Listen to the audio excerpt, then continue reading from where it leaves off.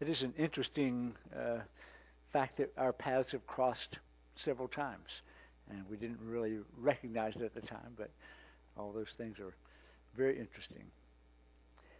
Let me pray again, okay? Our Father, we all need to hear from you. I need to hear from you. And since I'm the one who is sharing from the Word, I pray that the words of my mouth and the meditations of my heart will be pleasing in your sight. I pray that ultimately you will speak to all of us. It would be your word, which is clearest of all, and that Jesus would be exalted. Thank you for the worship time. We have remembered him and his cross and the salvation that you have given so freely through him and the righteousness we have through him. That is our great hope, the righteousness of God, credited to us because of his infinite love, because of your infinite mercy. We thank you and pray that this would do us good, but that you would be pleased and honored through the declaration of your word and your truth. We pray in Jesus' name. Amen. Do any of you know what the ISS is? You know what that stands for? International Space Station, yes. Do any of you keep up with that? The time is now 11:21. 10 minutes ago, it went over the top, over our heads. No one would have noticed it because it's daylight. But last night, Becky and I went with our with our Sunday school class from the church that we're involved in, Calvary Baptist Church. And while we were there, I happened to check my app, because I keep an app because we like to watch the International Space Station. If it passes over and we can see it, we wave. And it's only 200 miles high, traveling at a speed of 17,000 miles an hour, so I'm sure they see us and wave. And when we're not there, I'm sure they go, "Where are the Feethies?" No, not. It's interesting. The International Space Station frequently passes over the Earth, circles the Earth every 90 minutes roughly. Sometimes you can see it. We saw it last night when we were at the corn maze with our Sunday school class. We saw it the night before, I believe it was, when it passed directly over our heads in the parking lot of the apartment complex where we live. And we could see it very clearly, and we waved to them. It's interesting, though, that I think of it I'll go for months sometimes without thinking, or I look at my phone and go, no visible sightings for the next 2 weeks. Oh, well. And then I forget about it. We may not watch it for 3 or 4 months. But it's still fascinating to think there's somebody's up there. That would have been my spiritual life before I came to know Christ as a college student at 21 years old. I thought about God from time to time, occasionally, when things got bad, or I needed something. I asked for God's help or God's gift or something like that. But for the most part, I thought very little about him. He's like the International Space Station, something I was conscious of from time to time. Then at 21 years old, someone shared the gospel with me. And by that time, God had gotten my attention. I grew up in church, sitting in the pew and thinking what a good boy I was, because my parents and my grandparents said so, and my teachers often said so. Though why, I don't know, maybe because I was a decent student and minded at least part of the time. But I thought I was a good guy. But those college years and being swept up in that youth culture and the drug culture and partying, everything else at the University of Tennessee, God used that to show me I was not a good guy, that something was desperately wrong in me, despite my resolutions to do better and try harder and everything else. Someone shared the gospel with me during Christmas vacation in 1973, and I understood the gospel that Jesus had died for me, that he had paid for my sin, that I was a sinner, that I had offended God in countless ways, and the only hope of forgiveness in heaven was Jesus Christ's death on the cross, and I needed to trust in him, and I did that. There at the Chattanooga News Free Press, where I was working as a job just during the Christmas vacation. And my life changed, and my world changed, and my relationship to God changed. And no longer was he the International Space Station, something or someone that I thought about from time to time. I thought, yeah, somebody's up there. Pretty cool. Instead, he became the Son just like the sun is the center of our galaxy or solar system. And the earth revolves around it, and the sun, by its light and by its heat, makes life possible and brings light out of the darkness, and it keeps the earth in its orbit. God became the center of my life. And by His grace, that continues now. Not that I always have it right, not that I always live in the way I should, but that's my aim. He is the center because of Jesus Christ. And I want to talk about the joy of a God-centered life. And I want to direct our attention to Psalm 16, because I think this illustrates from David. This is a psalm of David. He was a man with a heart for God, a man after God's own heart. And we see here, there's just such wealth, and there's so much that's involved in living a God-centered life. But I see four components of a God-centered life that we can take great comfort from, that ought to challenge us. And remembering these things, I help keeps us in a God-centered way. Helps us to continue to be conscious of and dependent on Him, who is our very life. God made known through Jesus Christ. I'm going to read the entire psalm. I'm so used to using the New International. Probably many of you are using the ESV, but I'm so accustomed to the NIV. I will read that and teach from that, but I will refer from time to time to some of the things that the ESV and other translations say. Psalm 16, a miktam, some sort of a song, psalm, prayer of David. Keep me safe, or preserve me, O God, for in you I take refuge. I said to the Lord, you are my Lord. Apart from you I have no good thing. As for the saints who are in the land, they are the glorious ones in whom is all my delight. The sorrows of those will increase who run after other gods. I'll not pour out their libations of blood or take their names on my lips. Lord, you are my portion, or as the NIV says, you have assigned me my portion and my cup. You have made my lot secure. The boundary lines have fallen for me in delightful places, or in pleasant places. Surely I have a delightful inheritance. I will praise the Lord who counsels me. Even at night my heart instructs me. I have set the Lord always before me. Because He is at my right hand, I will not be shaken. Therefore my heart is glad and my tongue rejoices. My body will rest secure. Because you will not abandon me to the grave, nor will you let your Holy One see decay. You have made known to me the path of life. You will fill me with joy in your presence, with eternal pleasures at your right hand. Four characteristics of God, four components to our relationship to God when He is at the center of our lives, when we know Christ by faith, and when we are seeking Him and trusting in Him and living a life of abiding in Him and depending on Him. Four characteristics of our relationship with God. First of all, God is my protector when He is the center of my life. He is my protector.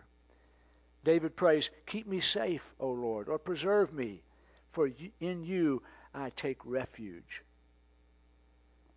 David refers to God as his refuge, his source of protection. Knowing the Lord, knowing that God saw him, was watching over him, caring for him, that the infinite God who knows everything, whose eyes are on the evil and the good, knowing that God and depending on Him and having a relationship with Him, for David meant that the Lord was his refuge, and therefore he was safe, even when there was danger. Some of the Psalms you read is all about what he is going through. This one only refers briefly to the fact that David, wherever he was in life, I don't know whether it was this when he was still a shepherd, when he was on the run from Saul, or after he had become king, or when his own son Absalom rebelled against him and sought to kill him. We don't know when this happened, but he says this simply, keep me safe, O God, for in you I take refuge. A walled city couldn't make David more secure than having God as his refuge. A mighty army to fight with him couldn't make him more secure than having God as his refuge. A mountain cave, a hideaway couldn't keep him safe like knowing that the Lord was his refuge, his strength, his help. David later said, God is our refuge and strength in Psalm 46, a very present help or an ever-present help in trouble. Look at verse 8. It says, I have set the Lord always before me because he is at my right hand. I will not be shaken. The Lord was near. David had an awareness that though God is invisible and he is everywhere, David could say accurately as we can, God is at my right hand. In fact, we can say something he couldn't say. God lives in me by his Holy Spirit. Jesus said before he was, the night before he was crucified, I will not leave you as orphans. I will come to you. Speaking of the Holy Spirit. He said before he was ascended to heaven, I am with you always to the very end of the age. God himself was near David. God himself is near to us. David would say at one point in his life as he was ready to go out to do battle against Goliath, the Lord delivered me out of from the lion and the bear, and the Lord will deliver me from the hand of this Philistine. When King Saul compared David to Goliath, he said, you can't go and fight against him. He's experienced. He's bigger than you are. David said, the Lord has been my help in the past. He will be my help in this situation. David lived with an awareness that God was near. God was his fortress, his refuge. God was his source of safety. I'm reminded, and I remind you as well, to consider, what are we trusting in to keep us safe? What are we depending on in uncertain times? Who will we count on to keep us safe? What will we count on?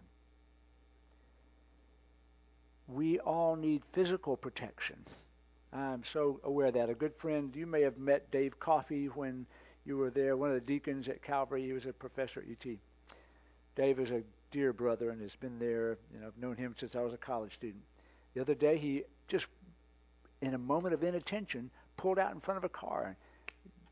The car collided with his. Thankfully, he was only bruised as the airbag on the side there of the side door came out, and he was just bruised up. He said, I don't know what happened. I saw the car way down the street. I pulled and just missed something. Just a reminder how we need the Lord, as the psalm says, I need thee every hour. We need the Lord to protect us, but not just physical protection for us and for our loved ones, for our family, for our church. We need spiritual protection. You made reference to our adversary, the devil, always being prowling around like a roaring lion, looking for someone to devour. We need spiritual protection. We need the Lord to guard us and guide us and help us. I would suggest a very simple prayer in light of the fact that God is our protector. To pray this, not just occasionally, but something like this regularly. Like David said, Lord, keep me safe. Keep me safe. But along with that, keep me close to you. Because David would say, I've set the Lord always before me because he's at my right hand. I will not be shaken. There is a spiritual centrifugal force where we are spinning around that planet, that sun, the Lord God, and yet there's a force which tends to fling us out into the darkness. And we need the Lord to keep us close. There's a wonderful hymn, Come Thou Fount of Every Blessing, written by Robert Robinson. And in that he says this line, prone to wander, Lord, I feel it, prone to leave the God I love. Here's my heart. Oh, take and seal it. Seal it for thy courts above. We need the Lord to keep us safe and keep us close. I think we ought to pray that, ask that. Lord, keep me safe. Keep me close. Keep my children safe, but keep them close. Keep my family. Keep this church. Keep these brothers and sisters safe, but keep us close to you. God is our protector. In Psalm 16, you also see that God is my provider when he is the center of life, when we are depending on Jesus Christ, trusting in him. It says in verse 2, I said to the Lord, you are my God. Apart from you, I have no good thing.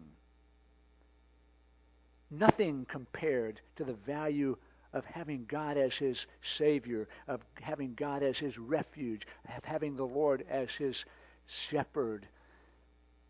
Nothing compares to knowing Jesus Christ. The Apostle Paul would say, I have suffered the loss of all things and count them but rubbish, in order that I may gain Christ and may be found in him. I want to know him and the power of his resurrection and the fellowship of his sufferings, being conformed to his death, and so to attain to the resurrection from the dead. Knowing Jesus Christ was of infinite value to Paul. Knowing the Lord God was of infinite value to David. Knowing Christ for you and for me is the greatest treasure, the greatest possible blessing. David said to the Lord, you are my Lord. Apart from you, I have no good thing. There were other good things that God had done for him. In verse 5, he goes on to talk more about that, the God's provision. And again, there are different ways of translating this. I tried to dig a little deeper, but most translations say, Lord, you are my portion in my cup. The New International says, the Lord has assigned me my portion. Literally, it's the Lord is the portion of my portion. Kind of like, one commentator says, it's like a superlative, like the Holy of Holies, the most holy place. The portion of my portion, the greatest possible blessing is the Lord himself. But then he says, you have made my lot secure. Verse 6, the boundary lines have fallen for me in pleasant places. Surely I have a delightful inheritance. The way the nation of Israel, when they conquered the land, divided that land up is they cast lots. In other words, they used some device, sort of like rolling dice, but not quite. But it was sort of almost like an accidental thing, how it turned out. But they didn't believe that the casting of lots for the division of the land into the different tribes and the different families, that was no accident. It took humanity, it took people out of the equation so that no one could say, Moses and Aaron. Of course, Moses and Aaron, I guess they did divide the lot before they entered the lot. But Joshua, anyway, there was no accusation that they had cooked the books, that they had given somebody that they knew an advantage. They kind of cast these lots saying, God, would you guide as this land is divided? Would you be the one who makes the decision who gets what inheritance? There was this awareness. What I've received in my inheritance, my land, my lot, my apportioned land, is from God. And David says this, verse 6, the boundary lines have fallen for me in pleasant places. Indeed, I have a delightful inheritance. David would say, God's provision for me, more than just the land that he's given me, but my station in life, what he's called me to, what he's done in my life. I'm sure he could think of his family and the opportunity he had had to fight against Goliath and how God had blessed him with honor in the nation and eventually made him king. All these things were a gift of God. It was a delightful thing, but God had also given him suffering. He had spent years running from Saul, who was king, who was jealous of David. He had to live out in the wild for year after year and had a number of near-death experiences because of the attacks and the conspiracies of Saul and those who supported him.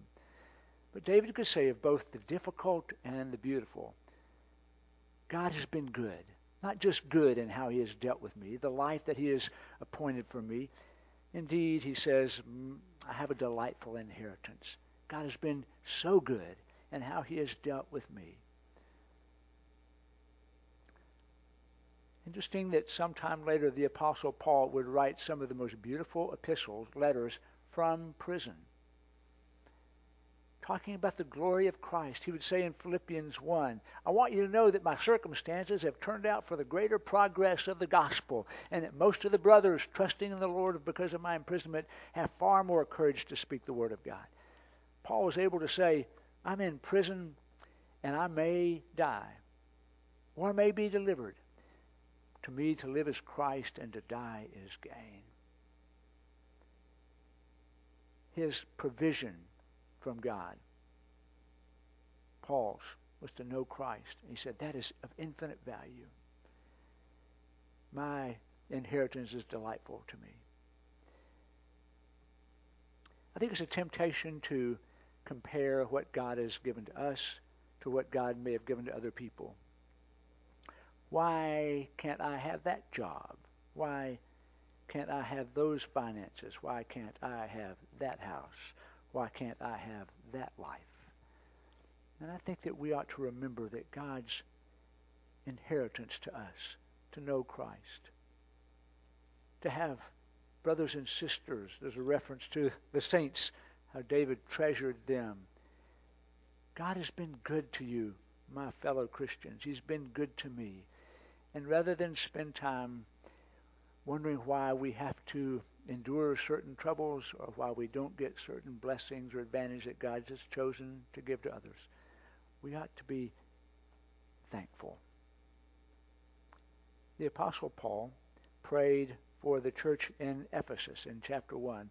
He said, I pray that the eyes of your heart may be enlightened, that you might know the hope to which he has called you, the glorious riches of his inheritance in the saints, and his incomparably great power for us who believe. He prayed for believers, that the eyes of their hearts would be enlightened, that they might see what God had given them, what God had promised them in Jesus Christ, through Jesus Christ, not only in this life, but in the life to come. God is our provider, and I think that at the end of each of these points, I want to give you a suggested prayer. Maybe you'll write it down or put it in your own words. But because God is my provider, because God is your provider, I think we ought to say to the Lord, Lord, help me see your provision and make me thankful. Help me see your provision, like Ephesians 3, where Paul prayed that they might comprehend, they might see it. That was Ephesians 1.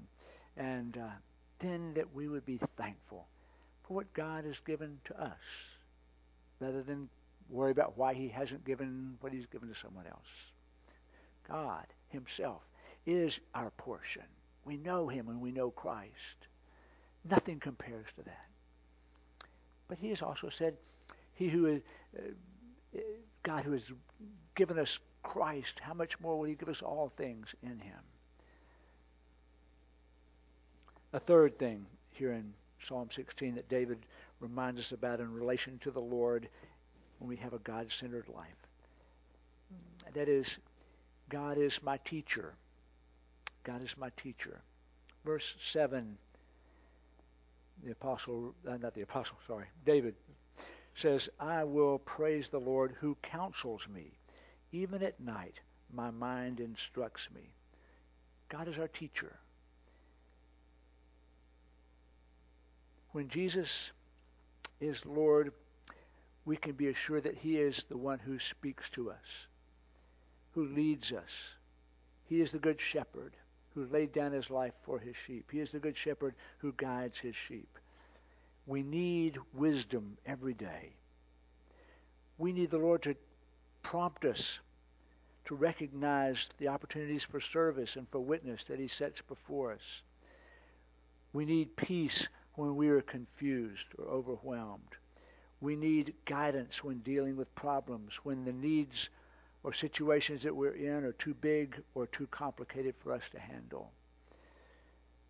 Sometimes we need correction when we are going astray, when we're thinking wrong about something. I had one of those experiences yesterday afternoon where I thought about something that had happened in the past and began to get a little irritated about it.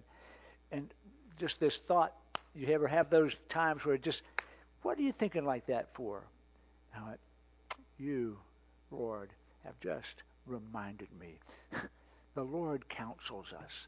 That's a wonderful, that word counsel. It's like to to have someone and say, let me talk to you a second here. Here's what you're dealing with. Here's what you're going through. Let me give you some advice or give you some guidance in this situation. David said, I praise the Lord who counsels me. And even at night, my heart instructs me. It's interesting, even at night. Night is where I'm most likely to have fear come in like a flood. And in the morning when it's light again, I go, we'll deal with that. But at night, in the middle of the night, something happens. And I think that darkness and just being half awake gives the devil an opportunity to put fears and concerns, and just the things seem overwhelming. But time and time again, because of reading the Scripture, because of hearing the Word, so often I'm able to answer those attacks, those fears, with God's truth. God is our teacher. Jesus said, my sheep hear my voice, and I know them. They follow me. I give them eternal life. And they shall never perish, and no one can snatch them out of my hand.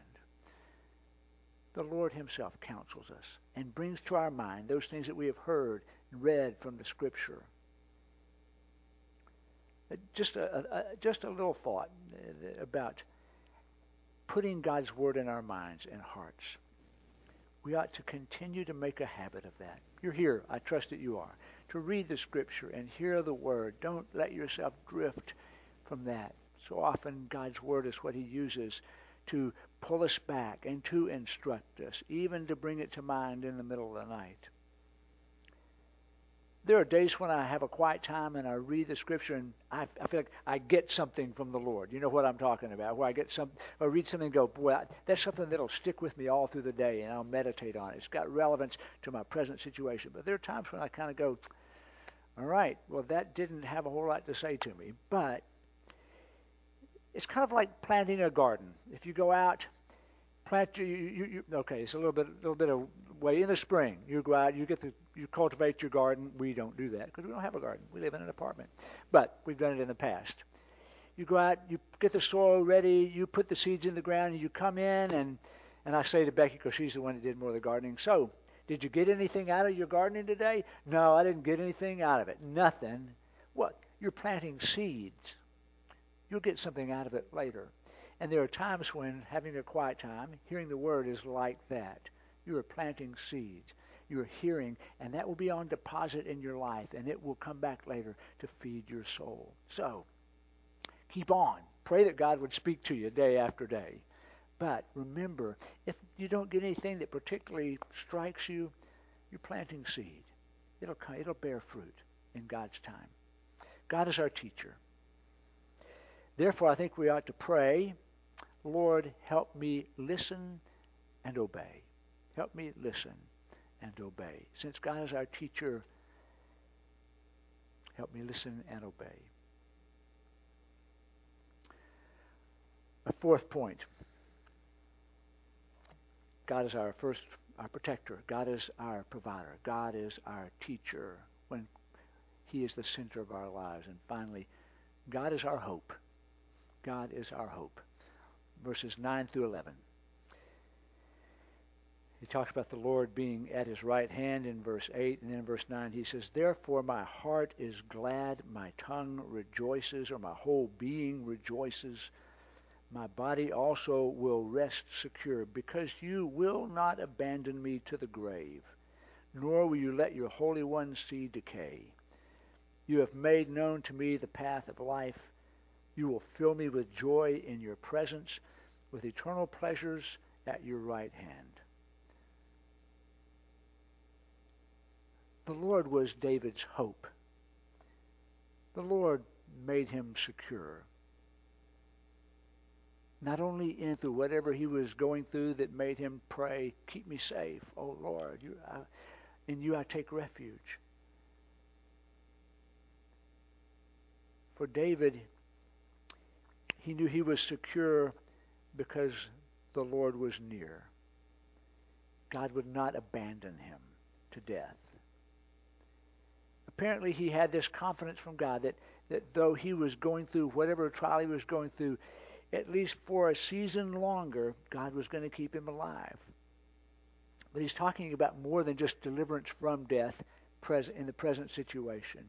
He's talking about what happened after death. Because, verse 10, because you will not abandon me to the grave, nor will you let your Holy One see decay. You have made known to me the path of life.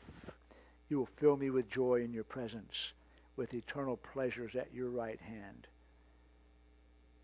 David said, I think he was saying, I'm going to enjoy fellowship with you as long as I live, but longer than that. I will leave this life, but the pleasure of knowing you, of having fellowship with you, is going to last forever, because I've put my trust in you, and because there's life after death. And I'm confident that the grave does not win, that the grave will not be my final resting place, but that I will be with you in your presence. I'm living in your presence now. You are at my right hand, but I'm going to be in your presence for all eternity, because you are the eternal God. That is our help.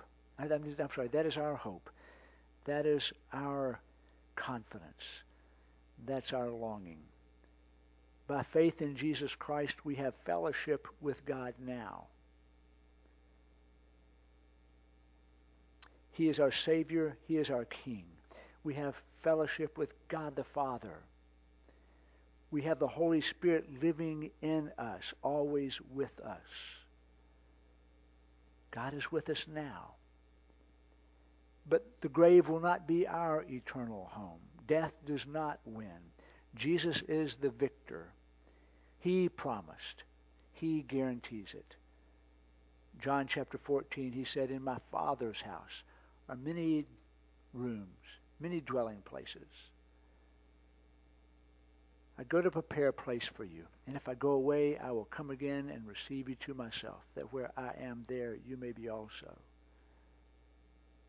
He promised for those that have trusted in him that there is a home in heaven with him. He not only promised it, he proved it was true, because he himself rose from the dead. He died on the cross in our place for our sins. He was buried, laid in a cold tomb, with a stone rolled over it and soldiers to guard it, to keep his body in, to keep anybody that wanted to steal the body out. But Jesus Christ rose again on the third day. He triumphed over death. He triumphed over the grave. He triumphed over sin. He triumphed over Satan. And he said that we too will live. He will raise us with him one day.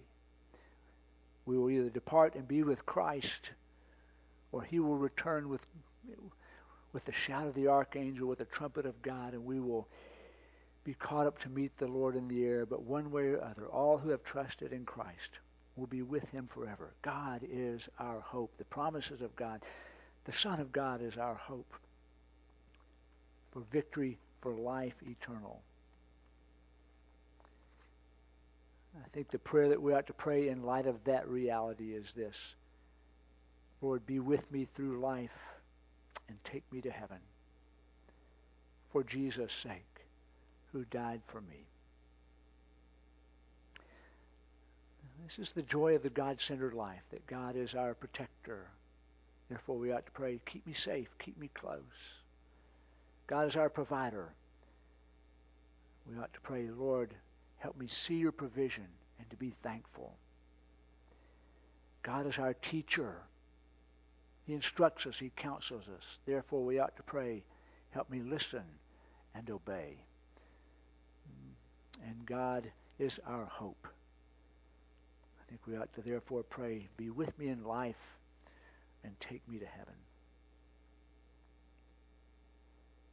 We maintain this God-centered life.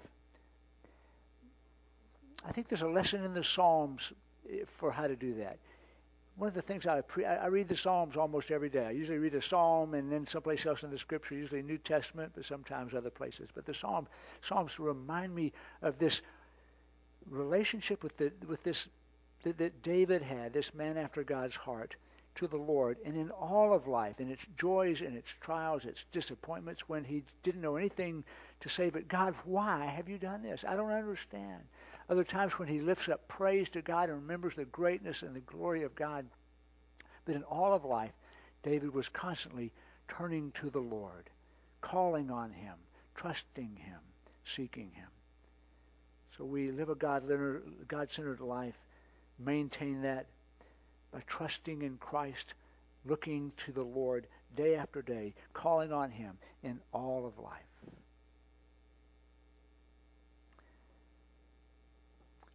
The Lord ought to be the sun who gives life and light. Our lives ought to revolve around him. My brothers and sisters, seek to maintain that kind of a relationship with him. Ask him to keep you close, because we are prone to wander. But he can keep us safe, and he can keep us close. Let's pray together.